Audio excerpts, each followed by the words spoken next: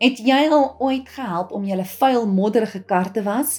Na die skoon water en seep lyk die kar sommer splinternuut, nê? Hoekom praat ek oor kar was?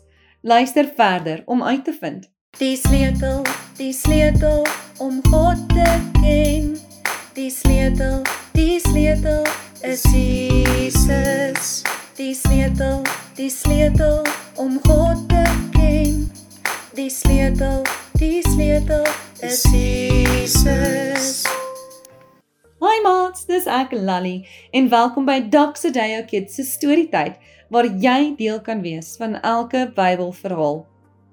Toe Jesus aan die kruis gesterf het en uit die dood uit opgestaan het, was dit nie net om ons sondes te vergewe nie. Nee.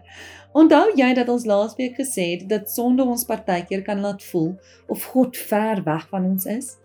Toe Jesus uit die dood uit opgestaan het, het hy die verhouding tussen ons en God herstel. Soos wanneer mens die vuil kar skoon was en dit herstel na die oorspronklike skoon kleur toe, voor dit vuil was. Jesus kom en herstel ons, sodat ons weet, ons behoort aan God. Ons is ook gebind aan Jesus en die Heilige Gees. Lukas 11 vers 9 vertel ons, Jesus sê, hou aan vra, hou aan soek en jy sal vind, hou aan klop en die deur sal oopgemaak word. Ons het dieselfde krag wat Jesus het, omdat ons nou kinders van God is. In dieselfde manier kan ons vir God vra om ons te lei en vir ons wysheid te gee, terwyl ons deur die lewe beweeg. Al wat ons hoef te doen, is om te vra. Kom ons bid saam. Liefste God, ons is so dankbaar dat ons 'n verhouding met U kan hê. Dankie dat U my gekies het om U kind te wees. Leer my om elke dag saam met U te wandel, sodat my verhouding met U net sterker kan word. In Jesus se naam bid ek. Amen. Dit is wonderlik om te weet God wil 'n verhouding met my en met jou hê.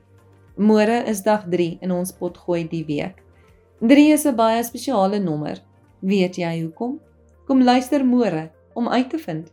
En onthou, Jesus is die sleutel om verhouding met God te herstel, want Jesus is lief vir jou, Jesus is lief vir my en alle mense daarby. Jesus is lief vir jou, Jesus is lief vir my.